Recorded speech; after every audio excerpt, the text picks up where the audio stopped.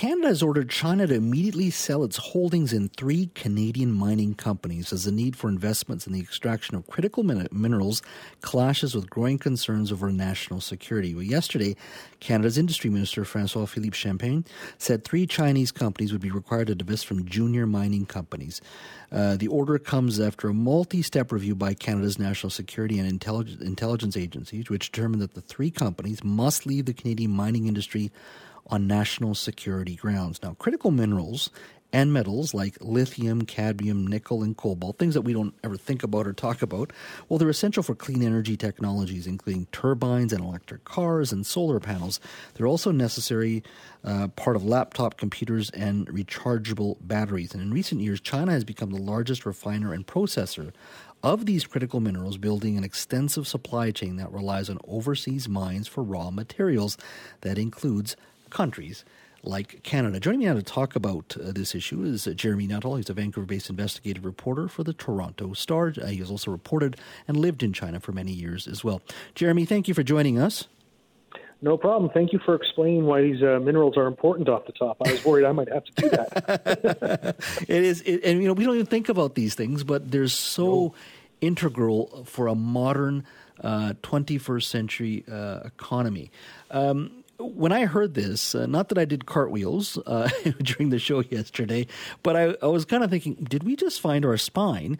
What did you make of this announcement yesterday? Very similar to that. I mean, I thought the same thing. Like, not only did we just find our spine, but why? It was just in January when the federal Liberal government was being criticized for not taking these acquisitions seriously enough. And they were actually defending not doing a more fulsome security review of these purchases. And, suddenly for them to turn around, I found that to be a bit odd. And I'm still wondering what's behind it. I think it could maybe be a more formal or forceful posture from the U.S. and Australia and our other allies when it comes to China investments. But I'm still sort of just waiting to see what could be the telltale sign of why they made this decision now.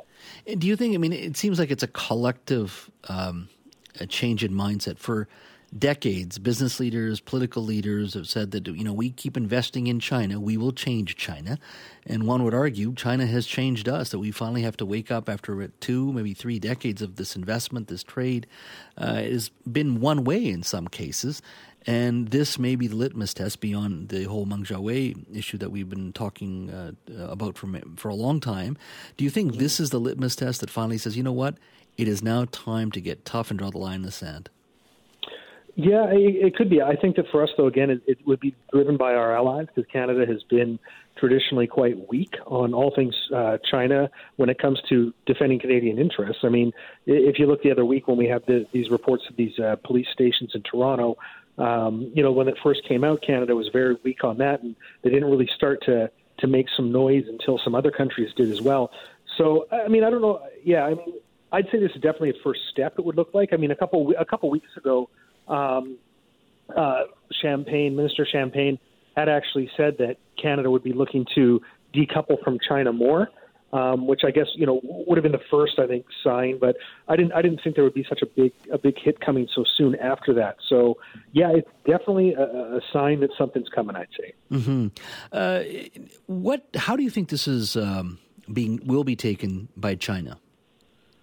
Well, they're already upset about it. I think it was last week in the Global Times, there was an editorial regarding Champagne's original comments about decoupling from China, where they just started, the typical lashing out and insulting Canada and suggesting that nobody wants to do trade with Canada anyway, which is, an absolute laugh, especially when you consider how many resources Canada has, et cetera. So I think that we're going to see in the next week or so probably some more of that similar kind of lashing out from Chinese state media and potentially even from Chinese diplomats here in Canada. Do you think Australia, which I've brought this argument in this conversation with you many times before, in regards to how quickly and forcefully they've pushed back on China, and they do a lot of trade with China in regards to resources, and many other things, but they, as a country, smaller than Canada, have pushed back. Is that still sort of the high watermark for Canada to achieve and to be strong and to push back when it comes to, if there's one country we can learn from that it's similar in size, one could argue, it would be Australia in regards to how to deal with foreign policy in China?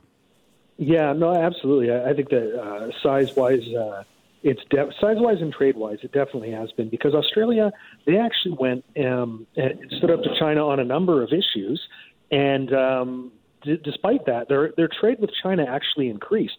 China attacked some of their key industries, wine and I believe beef was the other one, but overall, it still went up. So I think that, that's sort of the area where Canada wants to, I think, emulate, just because it's a similar-sized country, similar economic resources, etc.